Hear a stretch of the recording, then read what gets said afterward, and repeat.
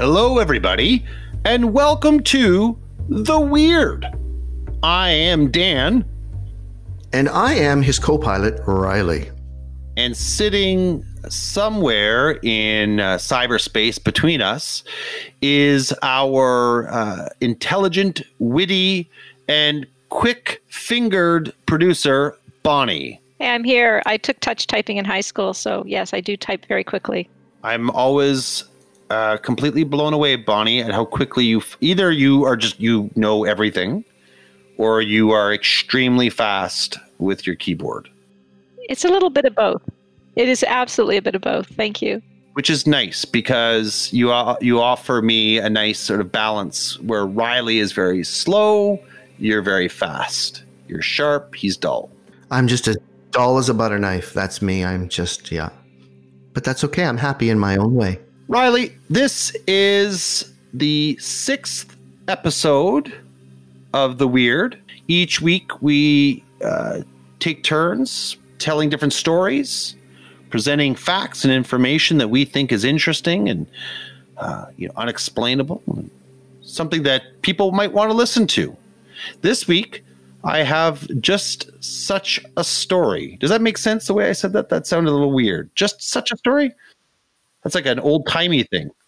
You were talking like a preacher from you were going, and each week we bring you a story. I could just see all these ladies in hats fanning themselves in church. Hallelujah. Praise Jesus. Let me tell you, when you come to our podcast, oh Lord, you are going to feel the trembles coming down your spine. All right. So we have something very fun, I think, today to talk about. It's a bit of a course change from last week's episode, which left me feeling, dark and disturbed for quite some time afterward. I actually had to put myself in the basement after you talking about that asylum, the Hallahan. Trans-Allegheny. That's it. Is that asylum? Is that where the Trans-Siberian Orchestra is from? I always download the Christmas albums and they're too weird. And I'm always like, why did I download that? I saw them in concert. Was it all right? Was it weird? It was very weird. And I guess in that way, good, because it was a different experience.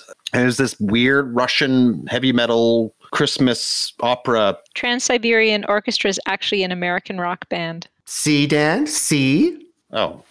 Interesting that you should say American, Bonnie, because this next story takes place in the United States of America. When you said American Bonnie, all that I could think of was American Bonnie, stay away from me. American Bonnie, come and set me free. It's not American Bonnie, it's American Woman. I know, but it just reminded me of that song. American Bonnie, stay away from me. All right, look, this show is getting off the tracks, which is ironic because the place that I'm taking you to is in Iowa, in a town called Van Meter. And in Van Meter are rail tracks. Let's hop back on those rail tracks and visit Van Meter, a small town in Dallas County, Iowa, United States, situated along the Raccoon River. I love that name. So the whole thing, I think when I was searching for interesting stories to talk about, the name of the town, first of all, stood out. Van Meter is a really odd name for a town. Yeah. Right? It is. Yeah. And so this place is a small town. In 2018, the population was 1,181 souls. In 1903, when our story takes place, it was a very small, sleepy, rural town/village. If you look at pictures, and we'll post these to our Facebook and Twitter. And just to take a quick aside, if you are interested in seeing some of the things that we're talking about, we will post them to our Facebook page, which is The Weird. And our Twitter account, which is The Weird Podcast or Podcast The Weird. I don't know. It's one of those two. Figure it out. Search. But we'll post pictures, and I'll post some that show what this town looks like. It's right out of like To Kill a Mockingbird. Oh, you expect to see Gregory Peck sort of strolling down the road. It is, it's kind of interesting because it's, they say the wrong side of the tracks. Mm-hmm. Van Meter is only one side of the tracks. Okay. There's the town built on one side. You've got the river, the train tracks, and then this town. The Raccoon River. And if you look at the buildings in 1903, they very much look kind of like Old West style, where there was sort of the false facade on some of them. And at most they're 2 stories high. So picture small town. In fact, I went and looked at Google Maps, and I wanted to see what the town looks like. And it's very small. The main street is actually filled with a lot of homes as opposed to just businesses. It's a small place. So this story, as I mentioned earlier, starts in 1903. An implement dealer, U.G. Griffith, was on his way to his house in Van Meter on September 29th when he noticed a spotlight on top of a building which he had never seen before. Walking towards the building, the light jumped to another roof before disappearing into the darkness. Through this exchange and seeing this thing, he ended up taking out his gun, which I guess in Van Meter, it's just something you did. You carried a gun. Again, that Old West feeling here is very prevalent. He took out his gun and he shot at the creature, but to no avail. Apparently, the whatever this thing was shrugged off these bullets as if it was a minor nuisance. Telling the story the next day, people were all ears because Griffith had been a respected citizen of Van Meter. This isn't like, the town drunk. This is a fairly wealthy man in the prime of his career who by no means has anything to benefit from the telling of the story. I love that you described him as an implement dealer. Is that like a hardware store guy? Yes. Oh, it is? Well, I think that it is probably hardware as it's connected probably to farms. Ah, right. Agricultural stuff. Yes. That makes perfect sense. It is indeed a farm implement dealer. Yeah, and it looks like that town, there was a mine, which is going to get incorporated into our story here very shortly. So there was mining, but also farming in the area. So he was probably selling that type of stuff. Well, it's Iowa, right? They got a farm in Iowa. It's Iowa. That's what they do. There we go. Do I get anything for being right? No. Bonnie? $5? Yeah, absolutely. Checks in the mail. Great. Super dupes. So on the 30th of September, the next night, the town's doctor, Dr. Alcott, was asleep in his bed at home when he woke up to a beam of light shining into his face in the early hours of the morning.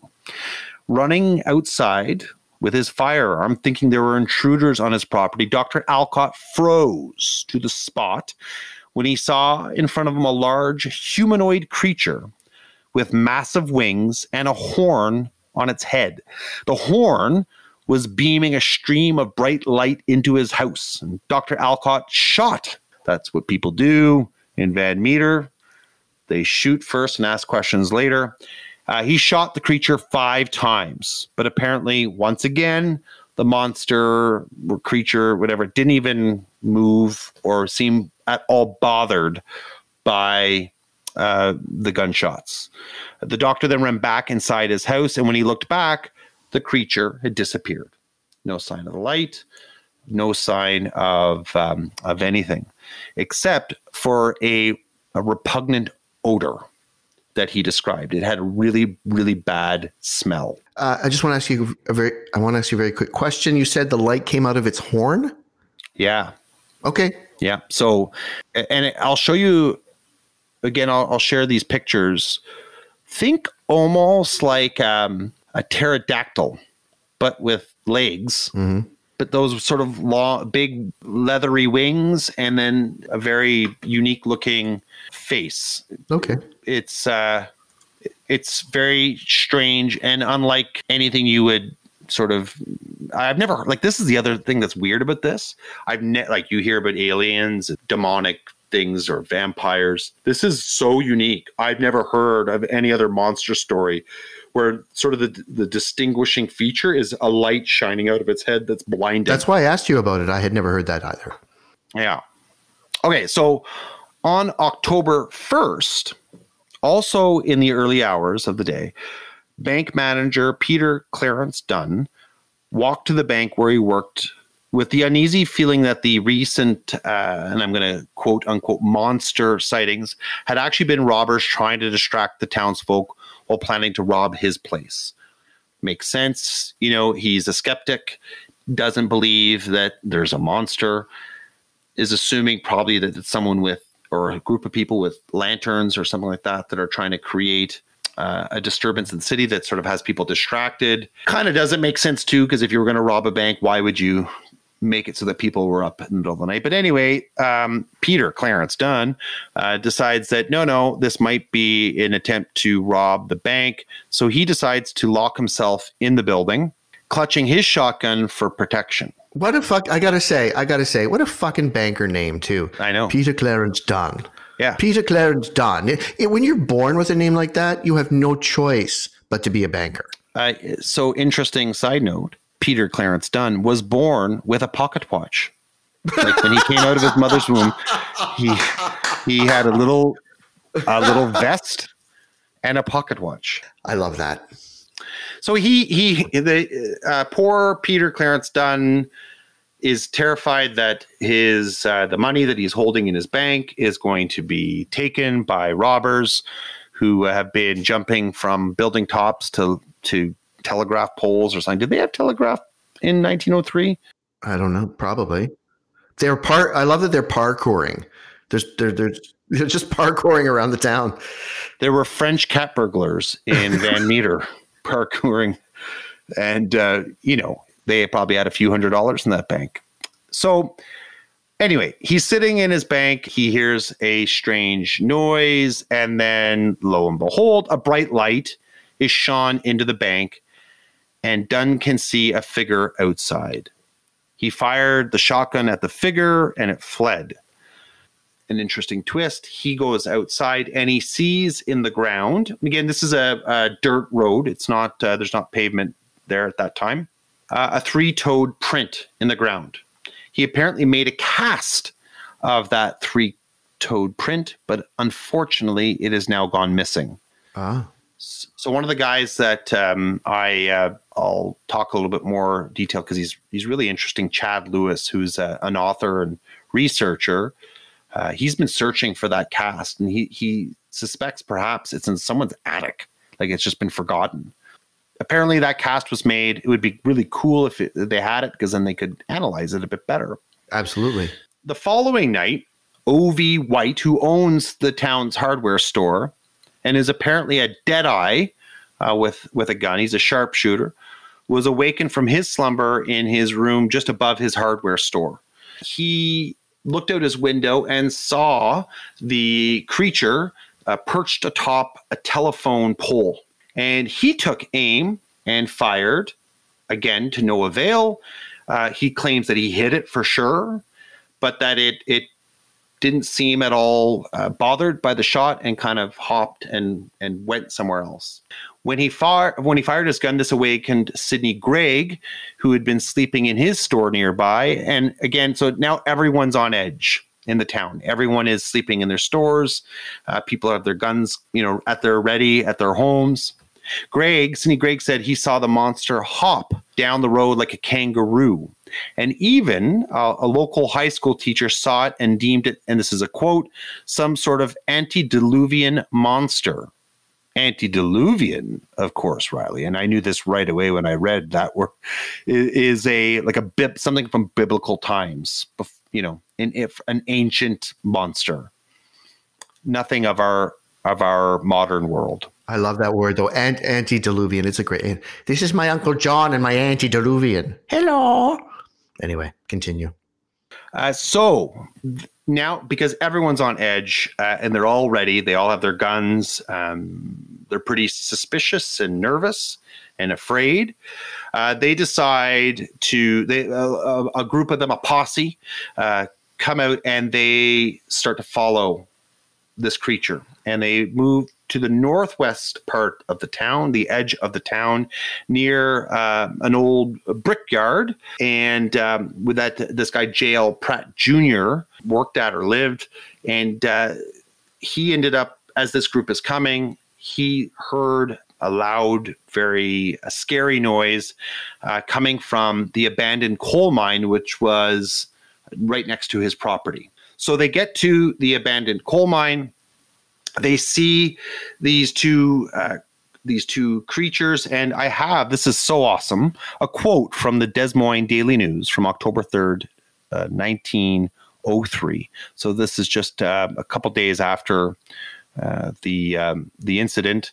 This is the quote. Presently, the noise opened up again as though Satan and a regiment of imps were coming forth for battle. The monster appeared, joined by a smaller version. In a brilliant light, they sailed away, only to return in the morning where the men had gathered to rid the earth of them, with their firepower heard far and wide. The reception they received would have sunk the Spanish fleet, but aside from unearthly noise and a peculiar odor, they did not seem to mind it, but slowly descended the shaft of the old mine, never to be seen again. They had that encounter in the evening. They camp outside. It retreats into the mine. They're waiting in bigger numbers. The next morning, the creatures come out. They fire. The creatures go back in, and then they board it up. They close they're that terrified of what they've seen. So that is the Van Meter creature, or visitor as it's now called. And the question is that just a scary story that, has been made up to scare kids, or is there some truth to this whole thing? And it's pretty interesting. So let's take a moment here and let's describe what this monster looks like. So one of the interesting things about all of the accounts is that the descriptions are very uniform. They all described the exact same thing. It had large bat-like wings. It left a terrible stench wherever it went. And even stranger, it fired beams of bright light from its forehead. It was described as being half human, half animal, with enormous smooth bat wings flying about. It left a powerful stench and scared the daylights out of them because it moved at speeds never seen before. Back to Chad Lewis, who I mentioned earlier. About, I think it was 7 years ago in 2013, he got wind of the story and decided that it would be interesting to go and visit Van Meter to see what he could figure out. He has written, I think, 15 books on the paranormal, and he's an interesting guy, Riley. I think you'd like him because he is a skeptic. Okay. So he doesn't come at these stories with the belief that they're true. His background is in psychology. So he finds the stories themselves fascinating, not just necessarily because they're true, but also why people believe them, and the impact that they can have on a town. So Chad Lewis came to Van Meter, and he wanted to see what he could find out. He actually, one of the things he did do is he camped outside the old coal mine, which is still there, to see if he could, hear or see or smell anything, but to no avail. Lewis found that old article, the one that I quoted from that Des Moines, what was it? The Des Moines Chronicle or Des Moines. Yeah. He found that. And one of the things that he thought was sort of fascinating about it, and in speaking with the elders of that community, one of the things that was made very apparent was that these weren't like the town drunks. Mm-hmm.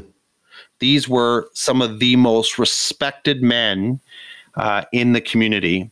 In fact, it made them very uncomfortable to even attach their names to the story. Mm-hmm. They had nothing to gain from telling the story, and in a way were almost ashamed that this happened to them, which is kind of neat, right? They weren't looking to talk about it. Lends it credibility. Absolutely. Yeah. And one of the things that he did is he ended up connecting with a local librarian, Jolena Walker. Mm-hmm. Through her, he was able to gain access to some of the old town records and find out more about who those people were, the type of lives that they led, and again, that they were credible people. What was her name again? Jolena? Jolena Walker. I love that. And she was the librarian. That's the character Bonnie would play in the movie.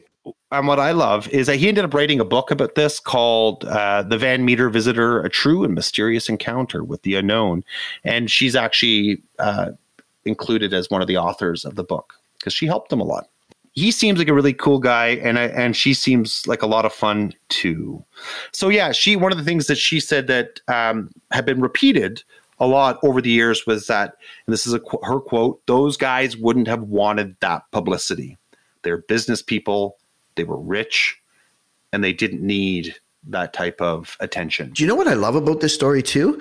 It has a Ray Bradbury kind of like small town America feel to it, like Something Wicked This Way Comes, or any of those, Bradbury, those Bradbury, yes, everybody in the town, the small town, it kind of looks a bit Western, and there's all these, the banker, the this, the that, and then suddenly something mysterious happens. I love, I'm getting a very distinct atmosphere from this story of where we are and when we are. I like that.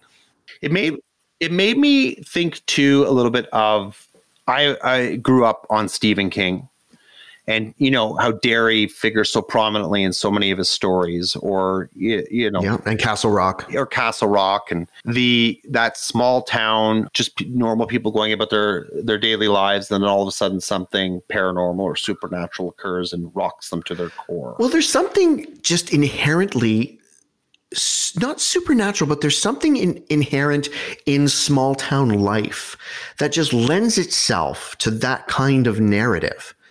You when you're in and I grew up in a small town. I grew up in Concord, Massachusetts, which is full of stories and ghosts and things.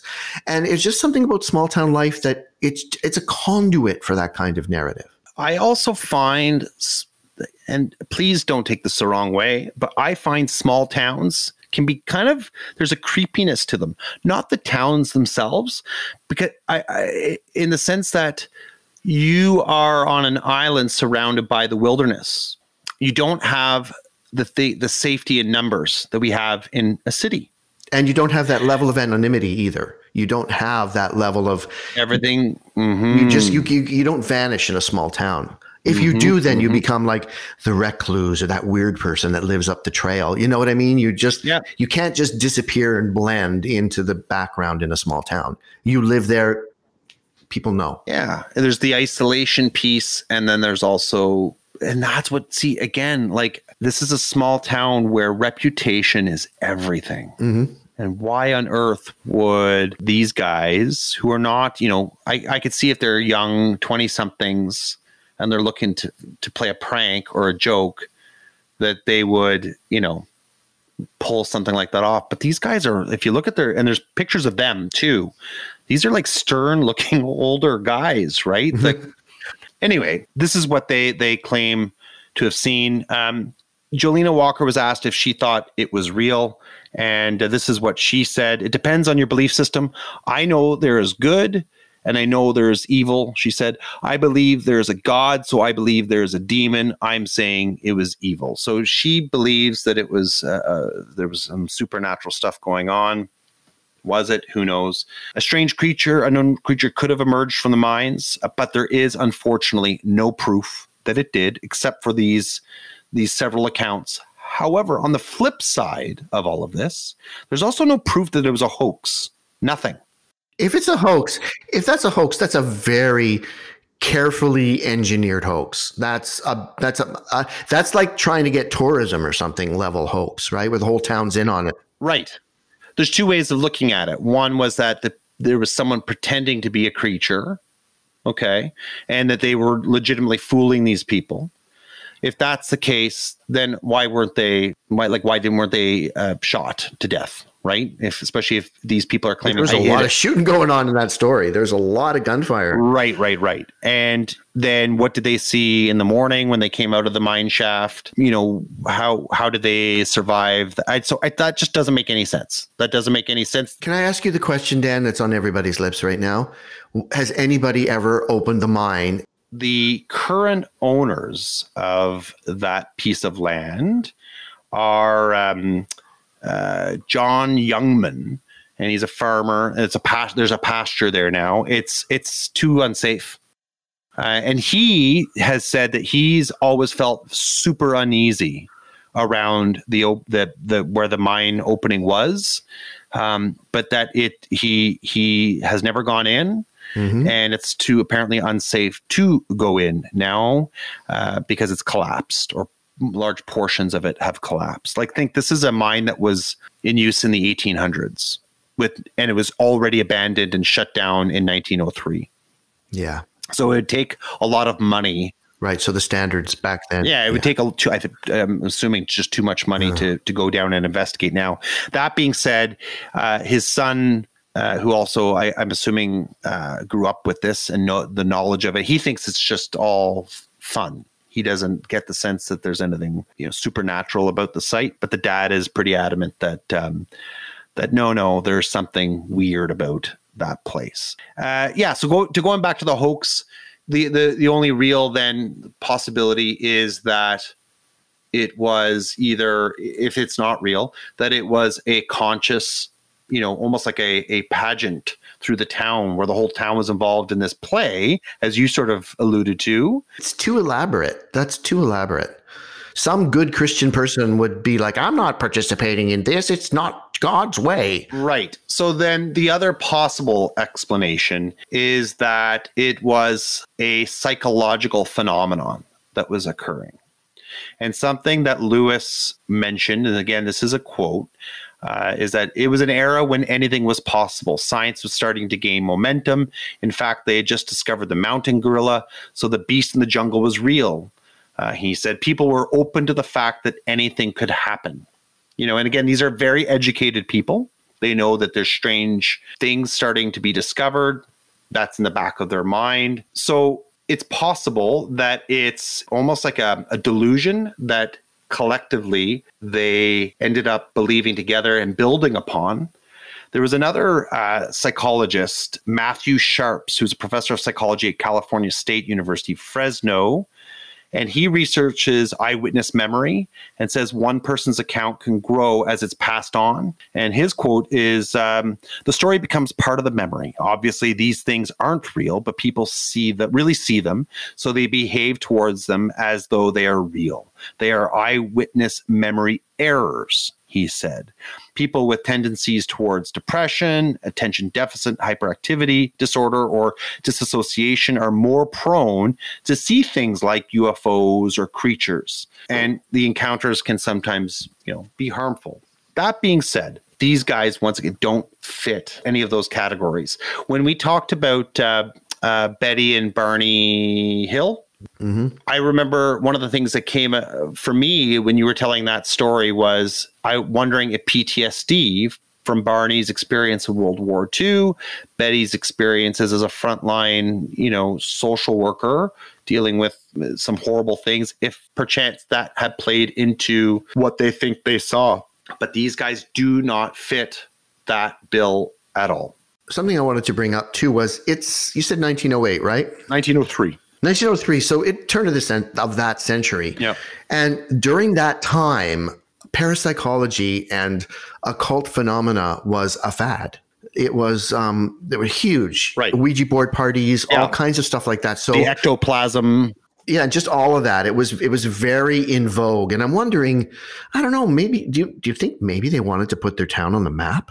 Well, that's the thing, is that this is the interesting thing, is they let it die pretty fast, Riley. Right. It got that initial attention in the paper, but it's not like they had events commemorating it.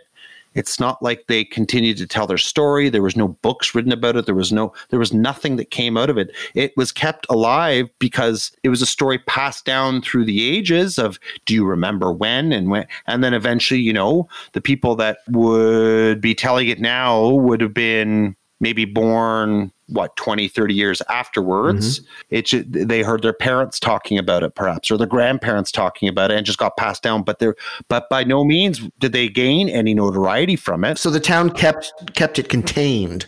It never made national news. It was never a big. Correct. Okay, so there's something that kind of shoots my theory down. I don't know. And here's another interesting thing.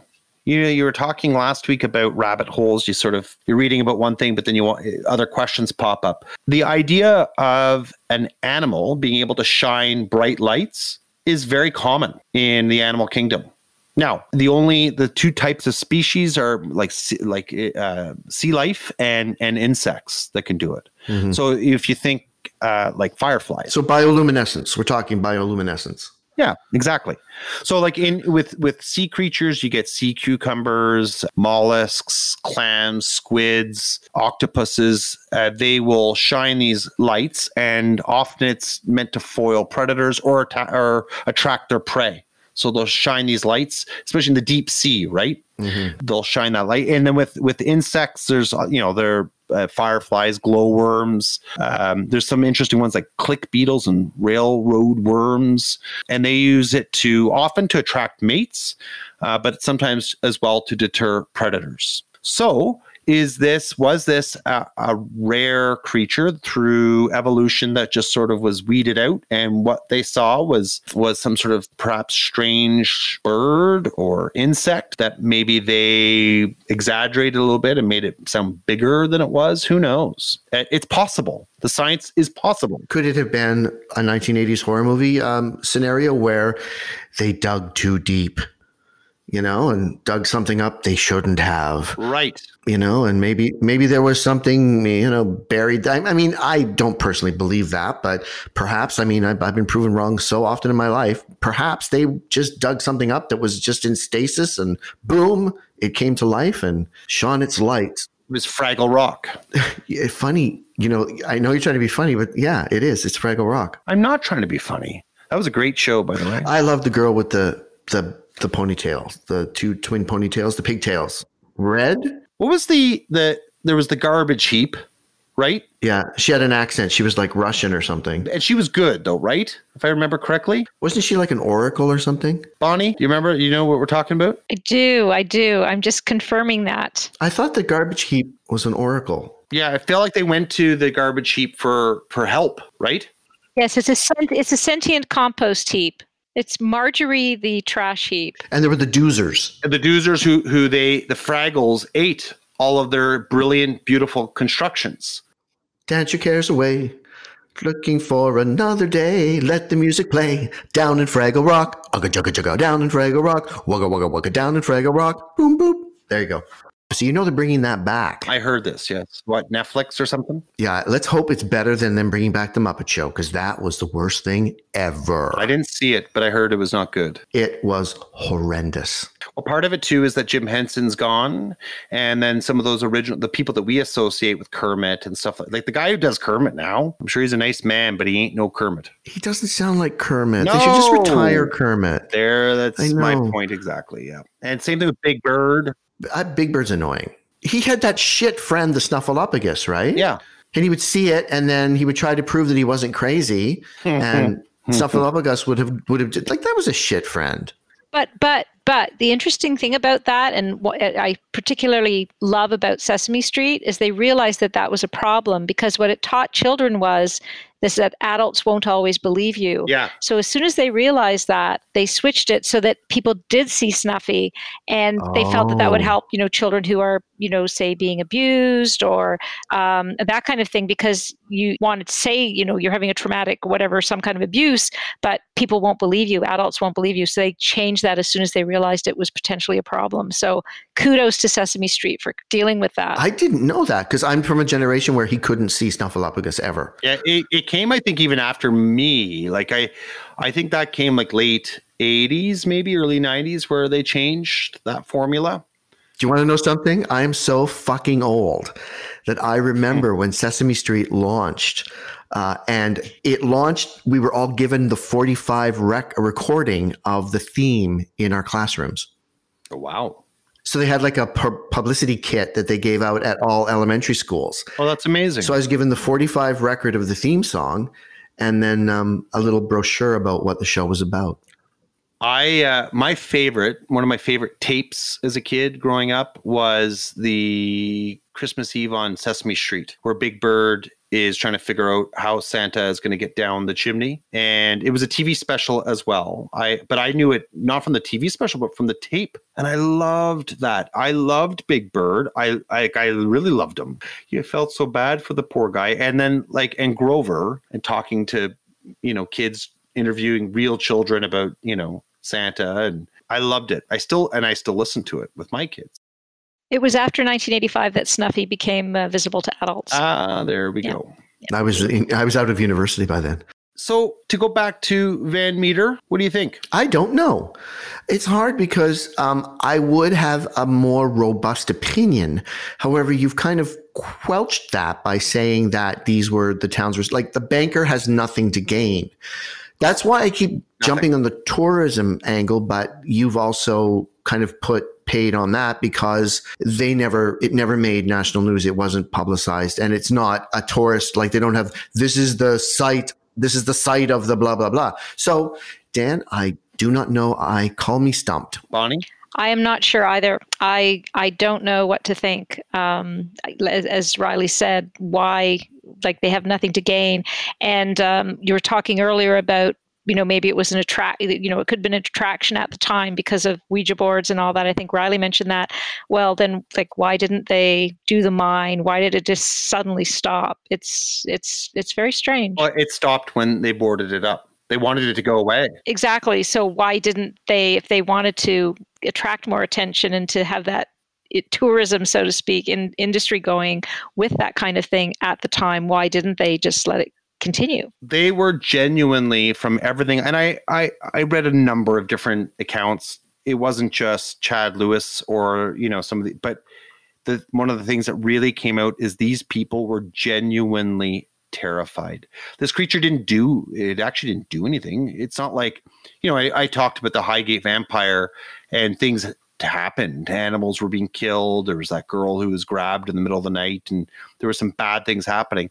This thing didn't even necessarily do anything bad, but it's the sight and experience of interacting with it terrified these people enough that they've had to band together and shut down an old mine, and seal it so that they feel safe and live in their community again. So I think it's certainly worthy of being considered one of the great unsolved mysteries, and not just in America. I think just in general, it's a neat one that, my big thing is if science can easily explain it, probably not worth talking about here. Science can't explain this one, not easily.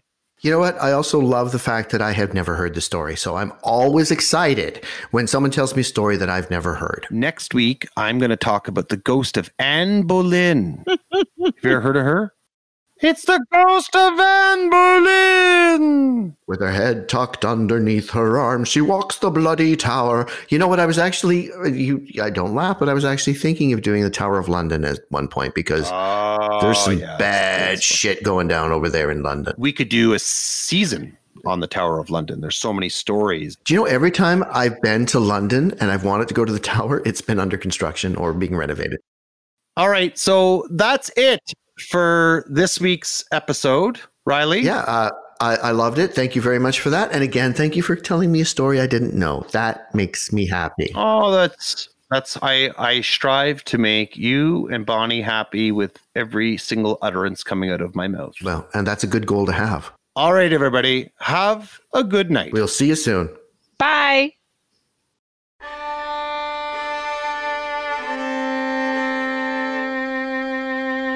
With her head tucked underneath her arm, she walks the bloody tower. It's the ghost of Anne